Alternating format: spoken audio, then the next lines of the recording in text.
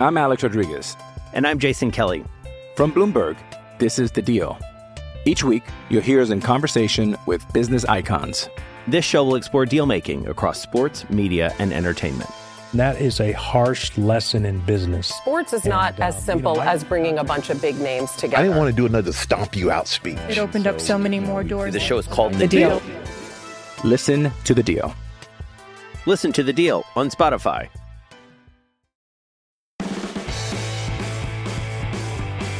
Hello and welcome to the first Giants Splash podcast. It's the same as the Giants Double Play podcast, but with a new, catchier name. I'm Henry Schulman, the Giants beat reporter for the San Francisco Chronicle. Today I talked to Duane Kuiper, half of one of baseball's longest-running and most popular television broadcast teams.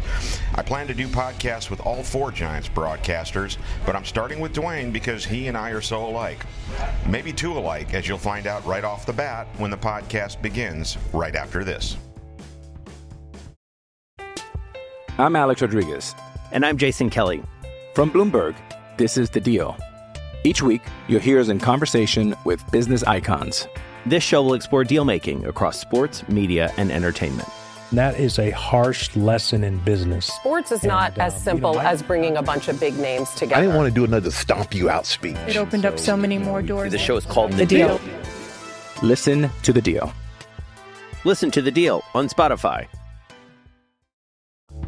Henry Schulman here with Duane Kuiper, and as I mentioned in the introduction, I hope to get all four of you broadcasters in for podcasts, but I picked you first because I feel you and I are like kindred spirits. I mean, we have the same background, me a Jewish kid from the streets of Fairfax District in L.A., and you a farm boy from Wisconsin. I mean, we're almost like brothers, aren't we? And we kind of pee at the same time during the games. Yeah, we're on the same schedule, so I'm glad we're starting right off with that.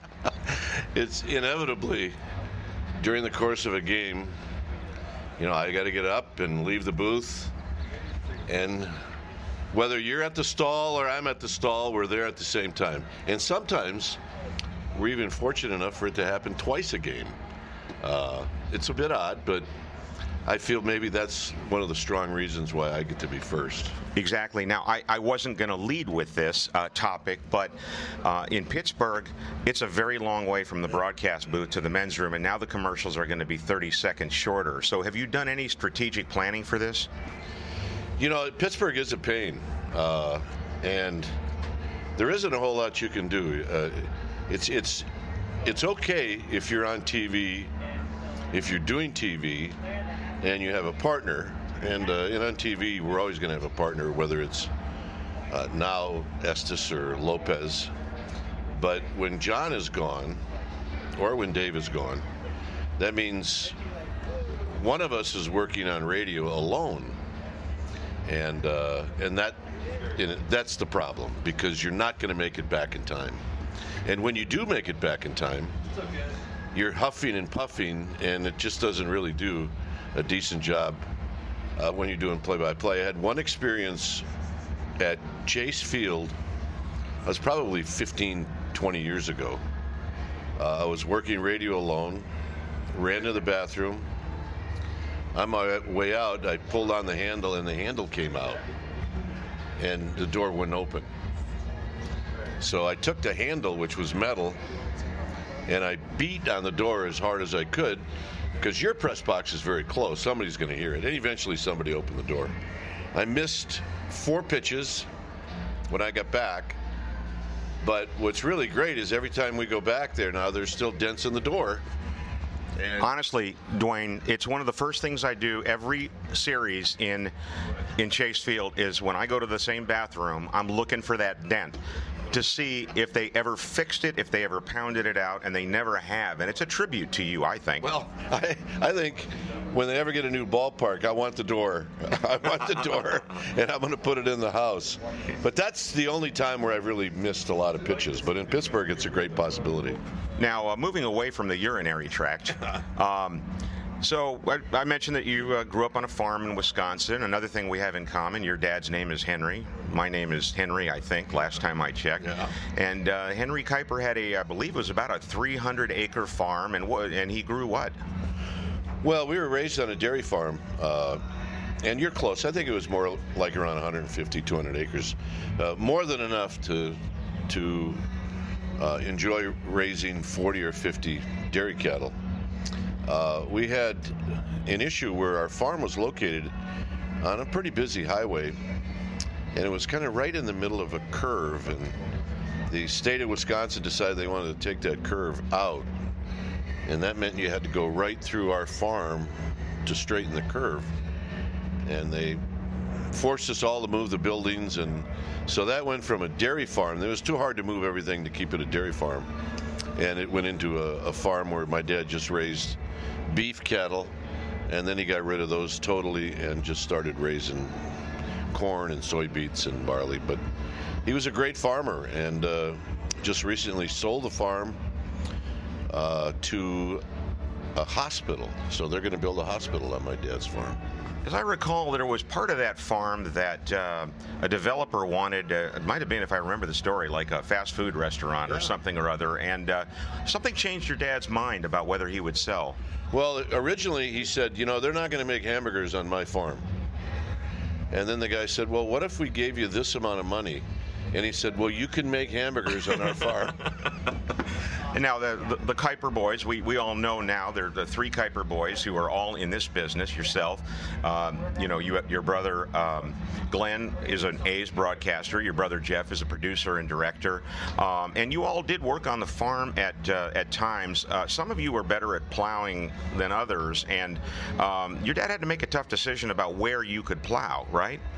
He did not allow any of us to plow or do anything by the road, by the side of the road. He felt like every person that drove by the farm was going to judge him as a farmer by how straight the rows of corn were, or the rows of soybeans were. There are no rows for wheat because wheat just grows all over the place. But he did not allow us to cultivate or plant or do anything by the side of the road because everything had to be straight. And he was right. We were not good farmers. I asked him many times, of the three boys, who did he think would be the best farmer? And without hesitation, he said it would be Jeff, who is the producer. He thought Glenn and I spent too much time wanting to get off the tractor and watch TV. And he was right. So Winky Dink and you, or the whatever show was on at the time. You know, and it ended up that now all of us are involved in TV one way or the other. Well, I was going to ask about that. I mean, when you were growing up, were you the kind of guys who were talkative, who felt comfortable yakking it up with friends, telling stories, and all that? Quite the contrary. I remember, speech class in high school, terrified. Absolutely terrified. And it really wasn't until I got to Cleveland that I started to feel a lot more comfortable in front of an audience, whether it be a microphone or speaking to people at a banquet. It took a while, but and then it really becomes second nature. And I mean, I've watched my son go through the same thing where he's now very comfortable. And we should mention that your son Cole is now part of this program on NBC Sports Bay Area. There's three people who are going to be talking, doing stuff Giants related, social media related. Yeah, Cole's going to be part of that group. It's Therese Vignal and Carmen Q, and the three of them will take over the role of the folks that did what was called the Outsiders last year. And it's a lot of social media driven, and they're in that age group where that's part of their life now, social media. I mean, you're part of it because you're very active on Twitter. I'm really not a part of it, but I do follow things on Twitter. It's really part of our job, and I enjoy following people, but that's the age group, that towards the end of their 20s, early 30s, where now it's all about social media. And I'm going to enjoy watching him. We'll see how he does. Now, your first foray full-time, really kind of into media, not really full-time, but extensive time, you did, as I recall, the Giants, it was like the Dwayne Kuiper show when they grab one player and he does a show, whether it's daily or weekly or whatnot. Were you comfortable with that right away? You know what? I didn't mind it at all. I'll tell you what I really didn't like, and I took over the show when Joe Morgan got traded, they asked me if I would do his show, and it was a part of the pregame show on KNBR, and it was going over and interviewing another player, whether it be one of your own teammates or going over to the visitor side and asking for interviews. And I was uncomfortable asking for interviews, but I did that the first year, and then the second year they made it part of the post-game show where we didn't interview anybody. We just talked about the game after the ball game. The original rap. It was kind of the original rap, and I was with David Glass at that time. And then Bob Brenly took over for me, and then I don't think after Bob there was a player that was a part of any of the pre or post game show. But it always helps when you get involved in doing those things, because when they started Giants Vision, Corey Bush, who was one of the Giants executives at that time, knew I'd done those shows, and I was part of 2 or 3 guys that were trying for that one spot. Yeah, and Giants Vision was the faraway ancestor of what is now NBC Sports Bay Area.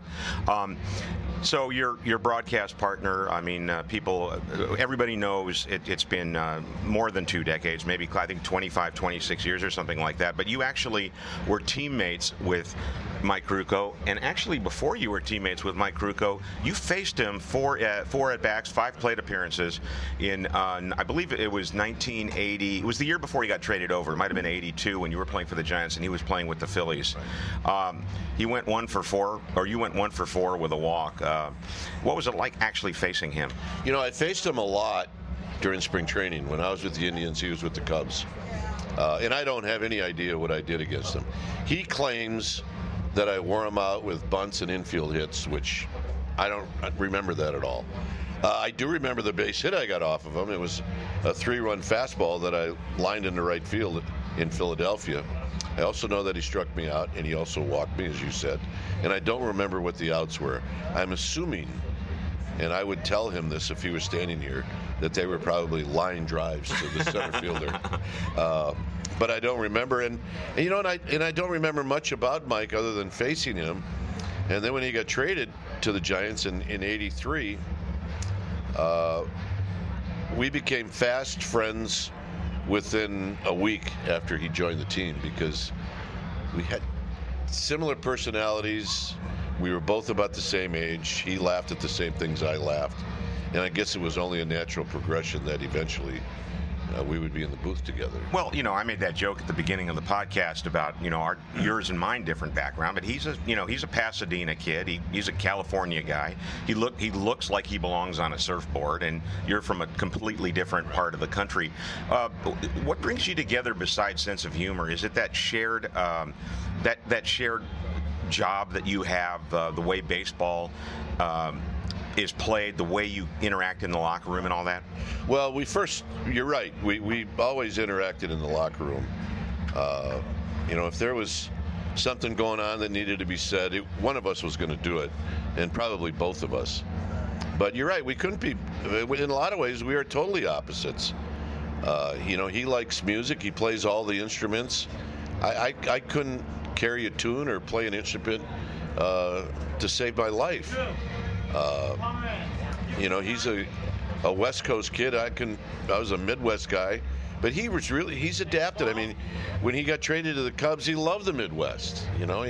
He actually talks like he's from the Midwest, but yet he also has great memories of growing up in California. So it's been a great marriage, and my wife occasionally gets jealous, but not so much anymore. I know you've been together for so long, you probably have a million stories, but is there one Mike Krukow story or that just stands out that, that you would tell somebody at a party if they said, hey, what's it like being with Mike Krukow? Well, you know what, there is absolutely a gazillion of them. And I've been with Mike when we have to speak at these functions. And I'm standing up there, and he starts telling a story about the both of us together, and I'm thinking, he's making this up. He's totally making this up, and I'll look at him, and he's got the audience. They're just captivated. They're like, oh my God, this is awesome. And I looked at him afterward and I'll go, Mike, you made that up? He goes, well, it was a good story, wasn't it? And I go, yeah, I actually started to believe it. We've had a number of people that have asked us to write a book, and he wants to do it, and I don't. And I tried to explain to him. I said, Mike, we've told these stories for 30 years. I don't know if some of these stories are true, but because we've told them for so long, we actually believe that they're true. He said the only way I would ever do it is if the title went something like this: we're not 100% sure these stories are true. So I don't know if we'll ever do it or not, but we might. I think one of the big fears among the fans, and let's face it, you and Mike are getting up there in years. Everybody is. I am too. And the big fear is that one of these days, and especially with Mike having the health issues, that you're just going to break this thing apart. And could you imagine what that day would be like and how hard it might be, especially if one of you wants to keep going and the other doesn't? Well, it's going to be a very tearful day, I can tell you that. But I don't, I don't see him slowing down at all. I mean, every once in a while I'll think, well, maybe he's lost a half a step. But I do know this: if he can get to the park and if he can get in his chair, then he's going to do home games.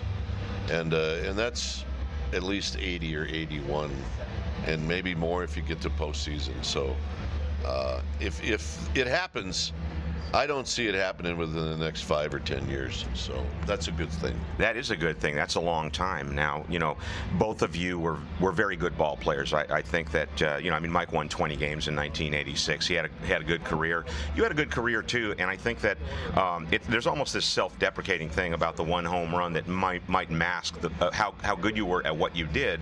And I'm not going to ask you about the one home run because everybody talks about that.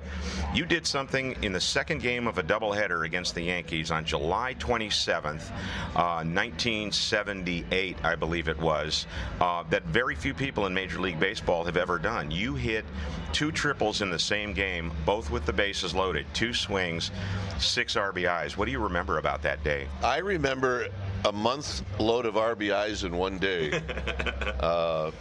I also remember I almost didn't play the second game of the doubleheader.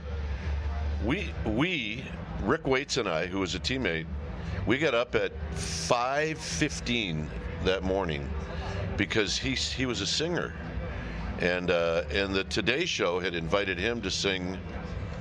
I think it was The Impossible Dream, and he was going to sing it live, and I wanted to tag along because I had a crush on Jane Pauley. I thought she was really cute. So this is my chance to meet Jane Pauley. So off we went. We got in a cab, and we're there at 5:45, and he sings his song, and I meet Jane Pauley and Tom Brokaw. It was great. It was great to see how the whole operation was on the Today Show. But that's a long day if you're going to play a doubleheader. So I played the first game. I don't remember what I did, and I remember they asked me if I'd like to play the second game, and I said, yeah, I think I feel fine. Well, that's one of those days where you're going to sometimes have the best day in your career when you're just not feeling 100%. And 2 triples in one game with the bases loaded. And one of the guys I watched as a kid had done it, Billy Bruton. He was a center fielder with the Milwaukee Braves. And I don't know who the third one is, but I do know there's only 3 of us that have done it. And now I've done games where there has been a guy that's hit 1, and he's up again with the bases loaded, and I'm cheering against him. And I'm thinking, I don't even know if that's the right thing to do. But well, whenever a player is approaching a record, the guy who holds the record always says, records are made to be broken, and he's a great player, and I couldn't think of anybody else in the world I'd rather have to break that record. And I think what you're telling me is that's a bunch of hooey. It's a bunch of crap is what it is. And afterward, you feel bad when the guy flies out or strikes out. But hey, what's the difference between 3 guys doing it or 4 guys doing it? It's just that I was the last one to do it. Are you still the last one to do it? Yes. Right. Now you started your broadcast career soon after your retirement, and you have been with the Giants ever since, except for one detour to Colorado. 1993 wasn't the happiest year of your career, was it? No, I hated it, and I hated it because we were told by the Giants we're going to sell the team. Only one of the broadcasters is going to go to Florida, and that was Hank Greenwald, because he had a couple of years left on his contract. You other guys, go find a job. So I did. I found a job with the Rockies. And what happened? The team stays. They stay. And what do? They win 103 games. I mean, I'm sitting in Colorado. My family's back in Danville. I'm absolutely miserable. I'm having a breakdown. And thank goodness at the end of the 93 season, when the Giants came into Colorado to play, I was staying at the hotel, the Westin. That's where the team was staying.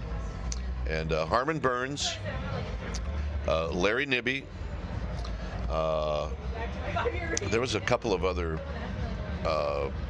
I think Pat Galler got involved. And they said, would you like to come back? And I said, would I like to come back? Are you kidding me?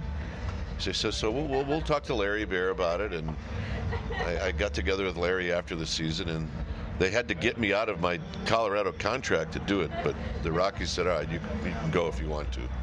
And I came back. It was a life-saving. I'd be dead by now if I had to do games in Colorado. Why? Just because of the length and all that? Altitude, length, the way games are played in that ballpark. And I really enjoyed Denver. It was great. But, hey, once a Giant, always a Giant. Now, you had a unique way of commemorating your time in Colorado every year when we went back. They have a lunchroom there that they've remodeled it, but they used to have photos of all the, big Rockies players and coaches and managers. And every time we went in there was one picture that was upside down, was hung upside down, and Rockies could never figure it out. We figured it out. Who was that again? Well, it was Clint Hurdle. Clint Hurdle ended up taking Buddy Bell's job. And Buddy was my roommate in Cleveland, and I really had nothing against Clint Hurdle, except he was the guy to take Buddy's job. And when I went in there in honor of Buddy, I'd flip his picture upside down. And for Hurdles, yeah. Yeah, and I know they were hacked off, because the next day it was always put back the way it was supposed to be. And I think Bill is the guy's name. He's still there that runs the press room. And he always used to look at me out of the corner of his eye like, are you the guy? And I think I blamed one of the sports writers. I don't remember who it was, but we'll take the hit for you. I know you will, absolutely. Let's fast forward to now. I mean, we've had the Giants have played 2 straight losing seasons, 98 loss season, and this could be a challenging year too. Because of the way the roster is set up and some of the things that Farhan Zaidi is trying to do. Now, you've broadcast great years, World Series years. You've broadcast a 98 loss season. Are seasons like this harder for you? I get this question all the time as a beat writer. Are the seasons like this harder for you and Mike? Well, I think as a whole, when the season's over with, you look at it and you say, well, there were times that it was a grind. But, inevitably, as an example, the Giants won a ball game, their first game in San Diego on a Saturday night. And, you're into it. Is it like a postseason game? No, it's not. But this team really needs to win bad. And from the 5th inning on, the Padres had the time, running scoring position, and you don't think about anything other than what's going on at that particular time. At the end of the season in 2018, when they were like 5-20 or some ridiculous number, it does get to be a grind. But I do think you have to take every game individually and look at it like this is the big leagues. There's going to be a box score tomorrow, And as Hank Greenwald used to say, just because it's a bad game, it doesn't mean it has to be a bad broadcast. So that's how you have to look at it. And after every game, good game, bad game, game in the middle, you do the wrap with your colleagues, John Miller and Dave Fleming and Mike Krukow. And it's very unique. You're doing it in a tiny booth where it's hard enough just to get 4 of you. And it's simulcast, I realize that, but it's hard to get 4 people in the picture together. And you always seem to have this air of, I wouldn't say disinterest, but you looked a little bored sometimes, and you picked up a beer now and again and had a sip.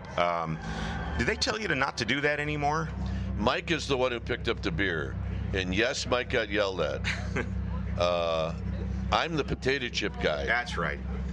And the whole deal was when they decided to show it on TV, they told us, please, act like the cameras aren't there. Do whatever you did before the cameras are in the booth. Just do that. And I said, all right, fine. That's what I'm going to do.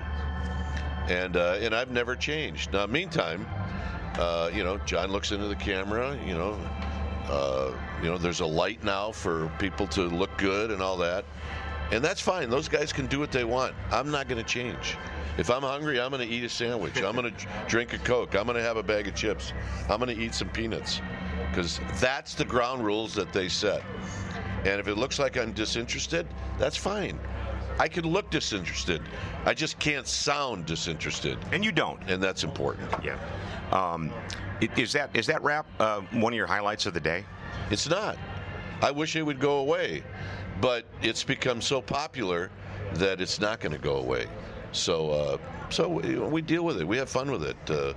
And I really give the Giants credit for understanding that when there's a really crappy game, we call it a crappy game. And we talk about guys that make mistakes. And we're a little bit irreverent on the rap. But I think that's what probably makes it work. And just finally, I mean, they do ratings, they do polls and all that, and you and Mike and John and Dave consistently rate as one of the best groups, TV group, radio group in the major leagues. You're always one or two or something like that. Do you take any pride in that? Do you take any kind of, does it matter to you? It does matter, and we appreciate the people that think that we're at that level. But I don't think you can try to be at that level. I think you have to try to be yourself. And then, fans have to accept how you are. I don't think there's any doubt, I say this all the time, that our style here may not be the style that people want in the Midwest. Or maybe they wouldn't like that style on the East Coast. But it's the style that our fans like. And that's just who we are. Hawk Harrelson came here. It wouldn't last very long. I don't think that would work, and I think it showed when Harry Carey came for 3 months when he did the A's. There's a certain style that Northern California likes, and I think we capture that. Well, listen, we could go on doing this, but I can tell we both need to go to the bathroom. So we'll cut it off here. Dwayne Kuiper, I want to thank you. And I'm going to, like I said on the intro, I'm going to talk to all of the broadcasters. I think that the fans really love what you have to say. And I wish you the best season as we go on. Well, thank you, Henry. I say this sincerely, that I really appreciate what you do and all of our beat writers. But I especially appreciate the Chronicle because it's really one of the last great newspapers and one of the last great sports sections that we have in our country. We just don't have enough of them. Well, I appreciate that a lot coming for you. It means a lot. You have a great day. All right. Thanks, Henry. Thank you for listening, and watch for the next Giants Splash podcast. Giant Splash is part of the San Francisco Chronicle Podcast Network. Audrey Cooper is editor-in-chief. If you like this show, we'd love it if you would subscribe to it wherever you get your podcasts. And if you have a minute or two to give us a quick review, that helps us build our audience so we can keep growing. Follow me on Twitter at Hank Schulman, or you can email me at hschulman@sfchronicle.com. Support Giant Splash and a lot of great journalism with a subscription to the San Francisco Chronicle. There are print and digital editions available. Find out more at sfchronicle.com/subscribe.